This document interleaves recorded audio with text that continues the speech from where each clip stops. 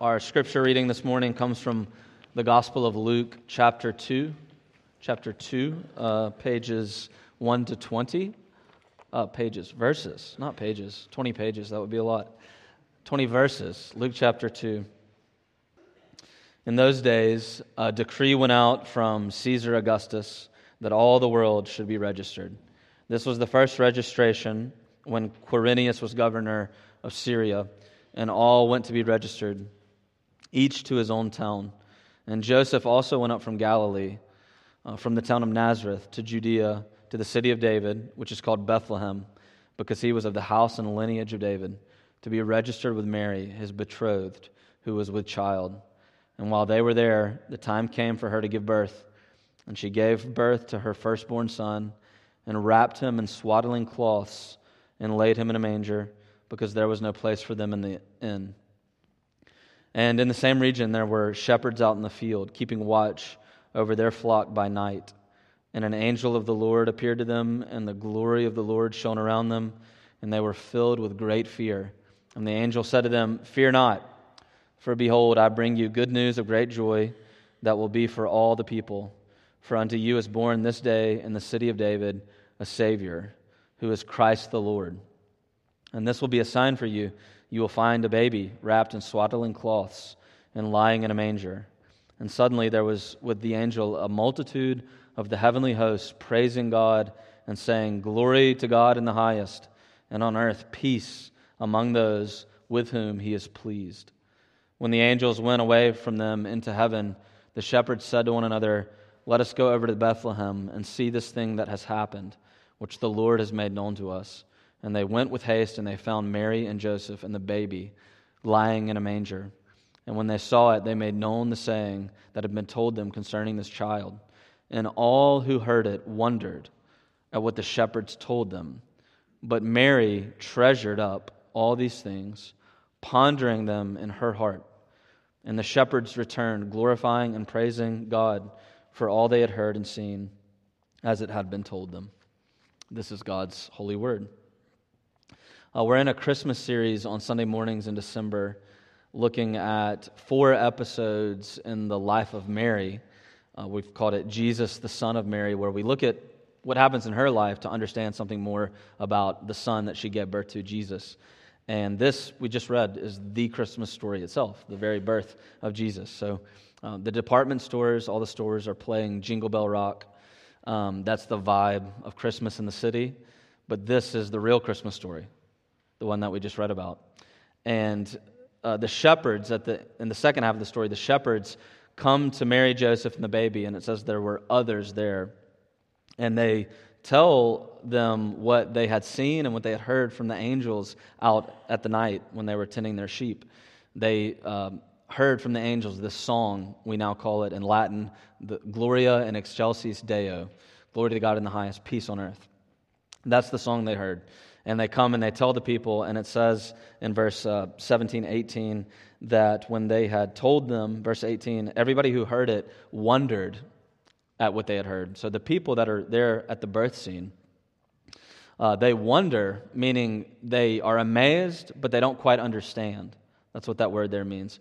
But then in the very next verse, verse 19, it says, "But Mary treasured these things in her heart, and she pondered."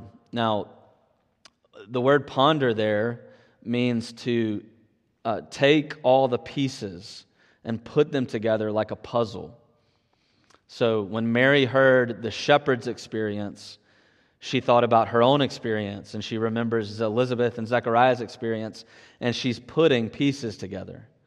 And then it says when she did that, she treasured these things in her heart. That's what happened to her. She treasured all that had happened. And when you look at that word treasure, to treasure, it means, it's a verb there. The Greek verb means something like, when you realize there is something in your heart that is safe, that can't be taken away from you no matter what. So it says, when she pondered everything that had happened, and she heard the shepherd's testimony, she realized in her heart she had something, a treasure, something in her life that no matter what could not be taken away from her. And that's what happened. what is that thing that she treasured that couldn't be taken away? And we're told, verse 14, it's right there in the midst of the song, it's peace.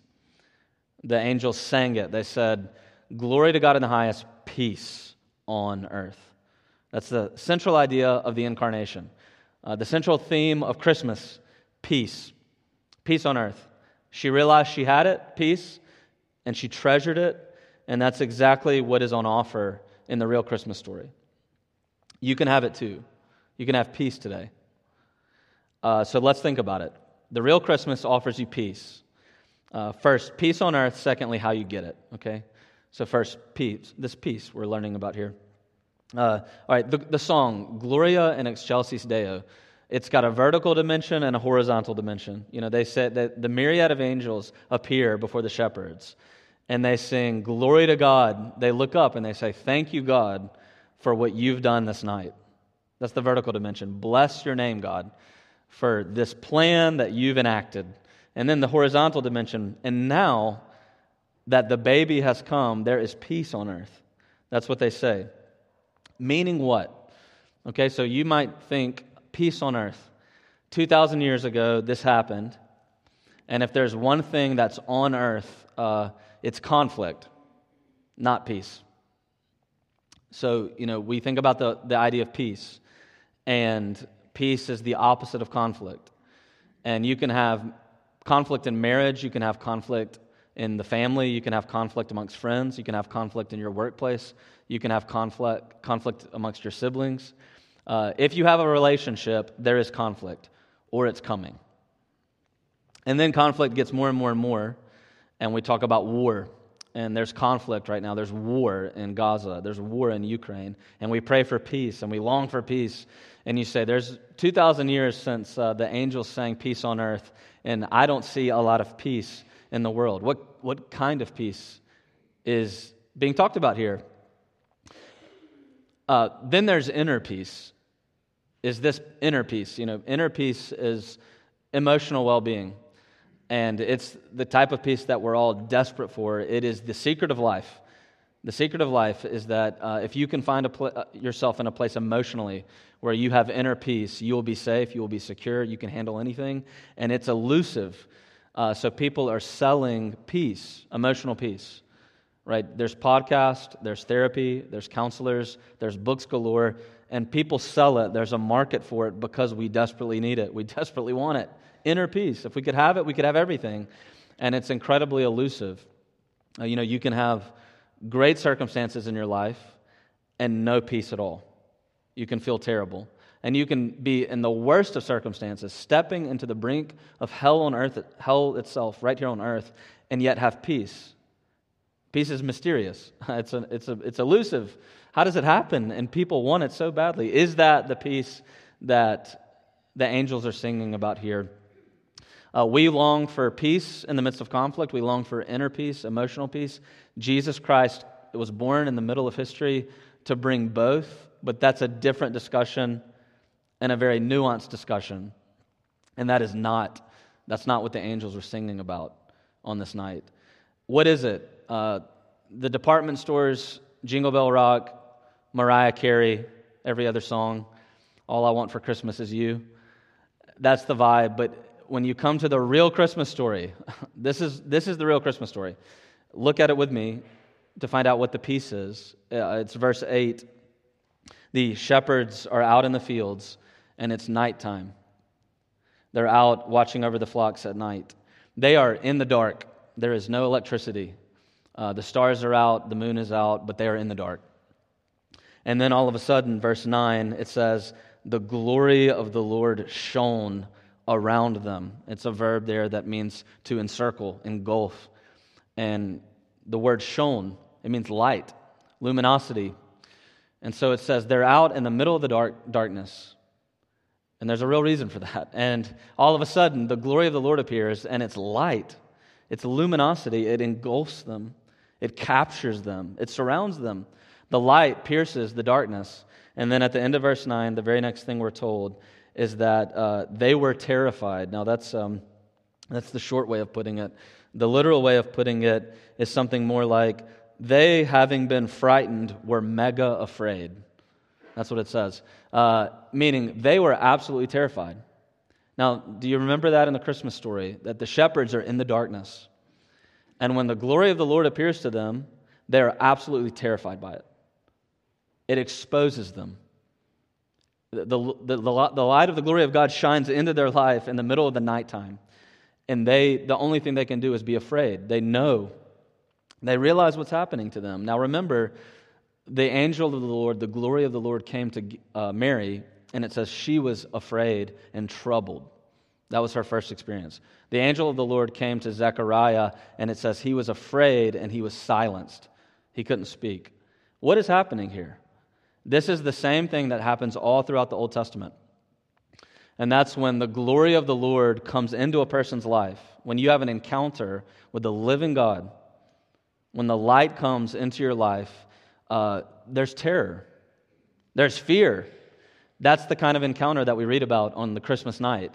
And remember in the Old Testament, Uzziah touched the ark of the presence of God and he died. And God's glory came down to Mount Sinai, and God said, tell the people, do not touch the mountain. Do not get near. Cover your faces. You cannot look at the light, or you will die. This is the Shekinah glory of God. And that's exactly what the shepherds are experiencing here. The glory of the Lord has come into their lives, and they're undone by it. Genesis chapter 3, Adam had sinned against the Lord. And when the glory of the Lord comes into the garden, what does he do? He shakes in his boots. You know, he was dead afraid, and he hid, and he was silent. He wouldn't answer because he was so afraid. And that's exactly what's taking place here. The shepherds are here at night. They're not looking for God. The light engulfs them, and they are terrified. They're shocked. And Mary hears this, and she's putting the pieces together and realizing this is what happens when you have an encounter with the living God. When the light comes into your life, this is the very first thing that Christmas is all about. The incarnation takes place. The light comes into the world because we are in the darkness. The light comes into the world, and we're exposed. We're dark. Our hearts are dark. The shepherds' hearts were dark. That's why they're here standing in the night. And that means the very meaning of peace on earth that Mary realizes that the angels sing about is what kind of peace? Christmas is all about one type of peace, and that's that you are an enemy of the living God. You're at war with the living God. You're in the darkness, and when Jesus comes, he comes to pronounce that there is a way to be at peace with God. That's the meaning of Christmas. It is the hope of reconciliation with the living God, the God you were made for. That you are made for the light of God, to be engulfed by it. That's actually home. But as soon as you draw near to it, you have to be terrified because of the darkness that is within your soul, within your heart. Now, C.S. Lewis in 1941 gave a sermon about this during the war. He talked about the weight of glory. It's now an essay and a book with that title, The Weight of Glory. And he talks about it like this. He says, the vision of God. He says, being in the presence of God's glory, the light, is the secret ache for a far-off country we've never been to. He says it's the desire for something that we have never actually experienced. It is what we really desire. We get traces of it when we experience beauty. But the thing itself, the glory of the Lord, is the scent of a flower we have yet to find. It's the echo of a tune we have yet to hear. It's news from a country we have not yet visited. It's the reality that can break the evil spell of the worldly enchantment. Every human, every single one of us, remains conscious deep down of a desire which no natural happiness will ever satisfy. What is it? The ache for the far-off country that is to stand in the light of the glory of God. And yet, when God's luminosity appears, when God comes and stands in the presence of a sinner, it's blinding. It's impenetrable. It's inapproachable, as Paul says in 1 Timothy 6. It gives us chills. You know, when it came to Moses, he had to step back. He wanted to step forward, but he had to back up. And God said, take your shoes off, because this is a holy space. We're pushed back, but we want to go forward. Now, this is the one thing we must all do today. And we're going to move on to the second point from here. But here's what we all must do today. We must all today then understand ourselves in two ways. On the one hand, why is it that you're not satisfied in this life? Not deeply, not truly, that you have a far-off ache for something that you have yet to experience. And it is because you're made for this moment, for the light of the glory of God to shine into your life, and for you to see the glory of God, to see the curtain pulled back, and to see the myriad of angels all singing, glory to God in the highest, peace to you. This is what you were made for. It's the far-off ache.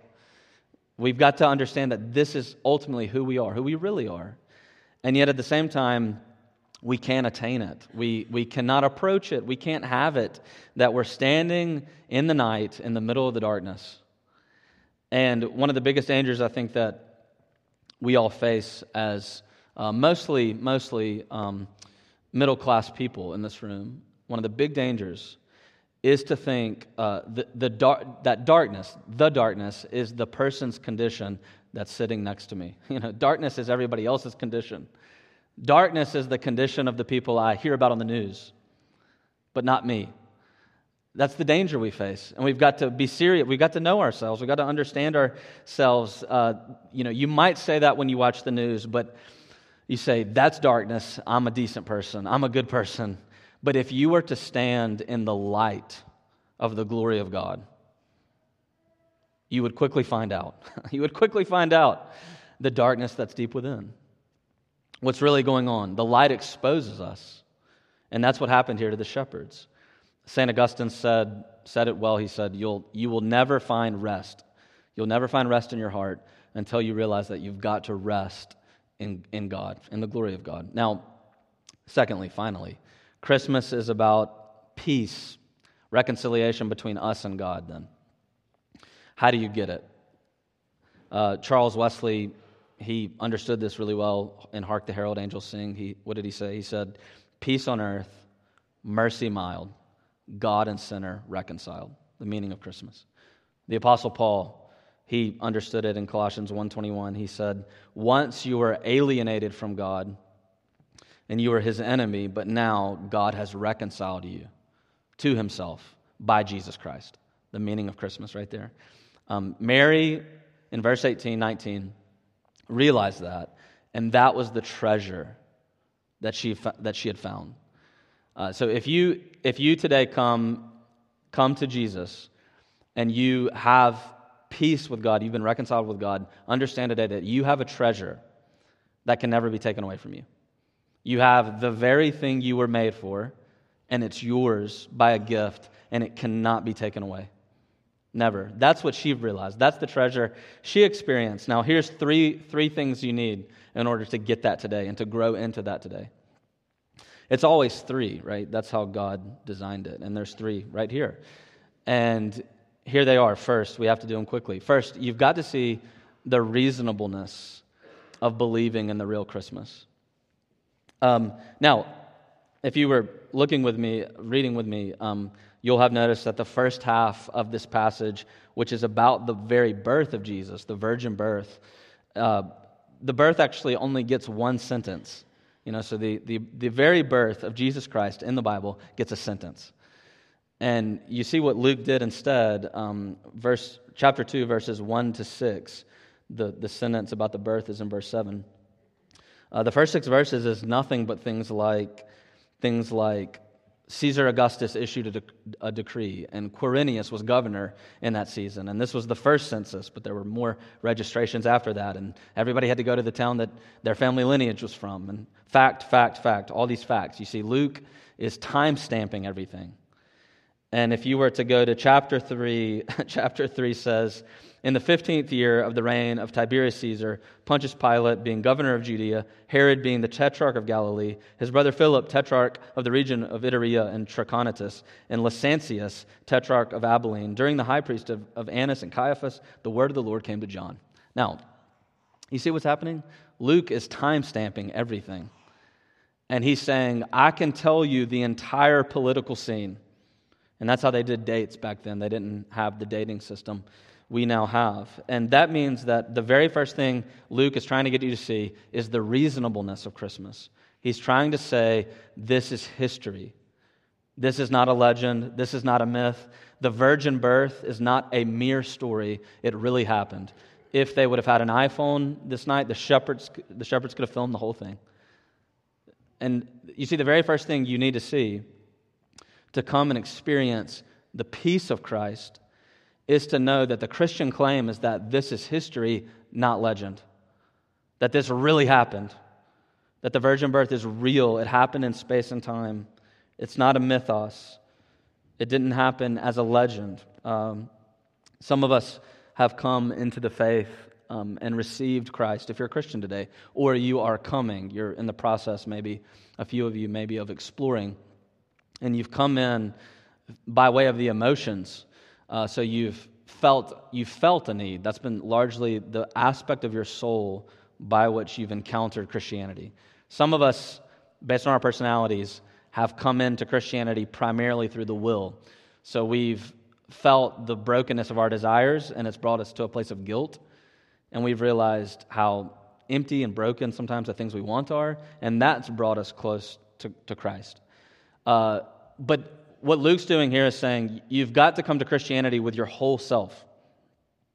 That you've got to bring your emotional need for a Savior, the need for a broken will to be reshaped and reformed, your desires for a Savior have to be there, but also your mind that this is history, this is reasonable, it really did happen.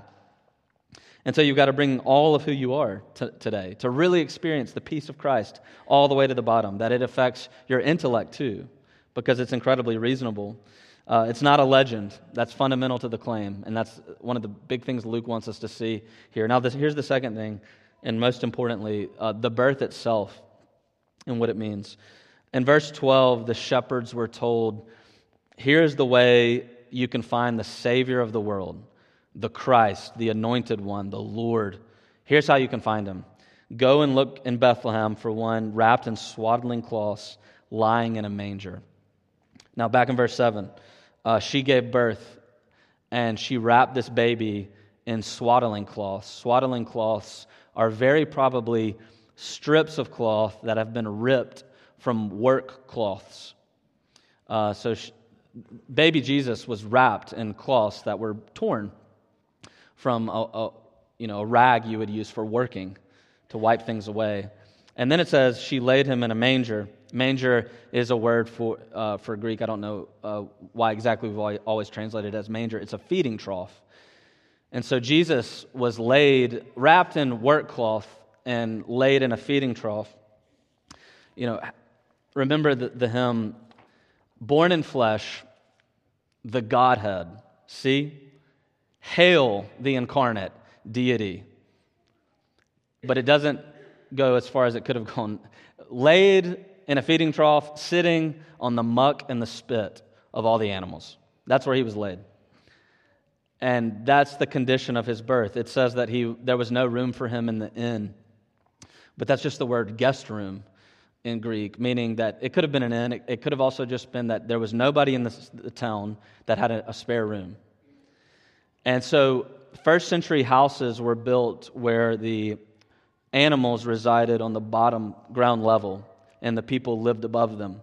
And so very, very probably Jesus was born on a ground level of a first century home where the animals are, and that's why he's wrapped in work cloth and put on top of the muck of the feeding trough. Why? That's what the angel said, go to Bethlehem and that's what you'll find. That's the condition of the Savior of the world. And you've got to really look at that. You've got to really think about that this morning. That's so important. Why? Peace with God is why. Reconciliation with God is why. How do you get yourself out of the darkness?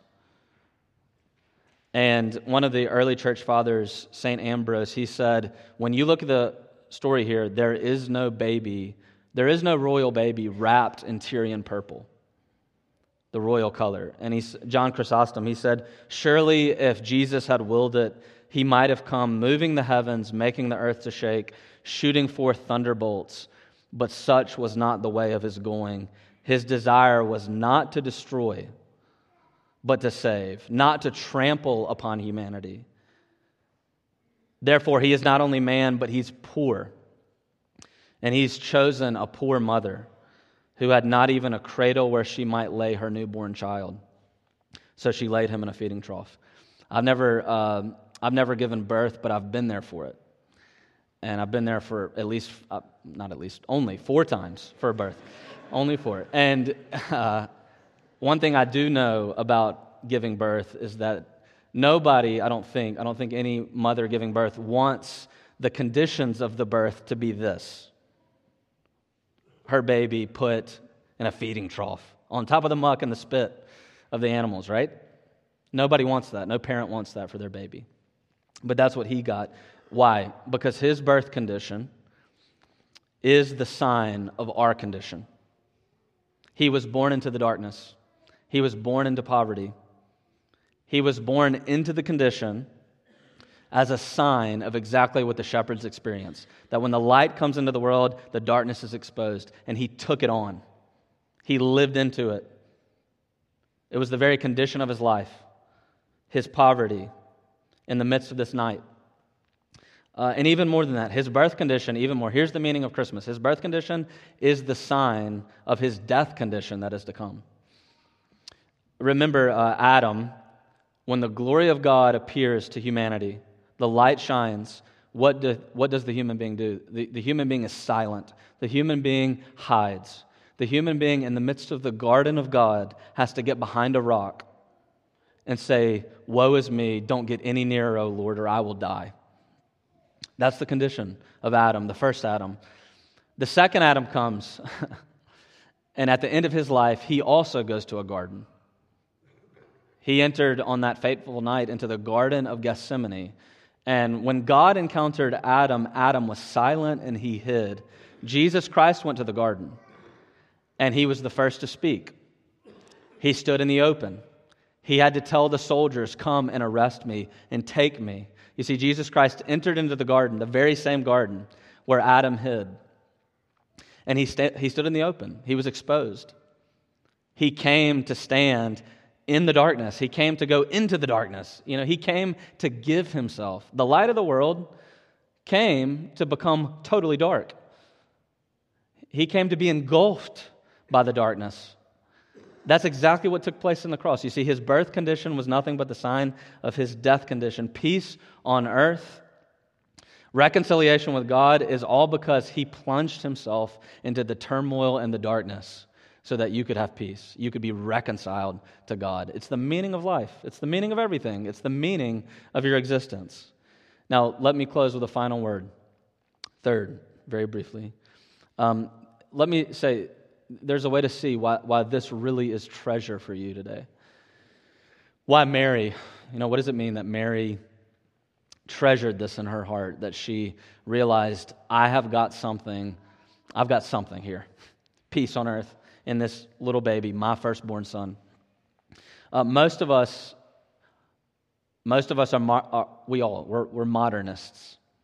We live in the world, but we don't really believe day to day that if you were to pull back the curtain, there would be a multitude of angels singing, glory to God in the highest and peace on earth. We don't really believe that.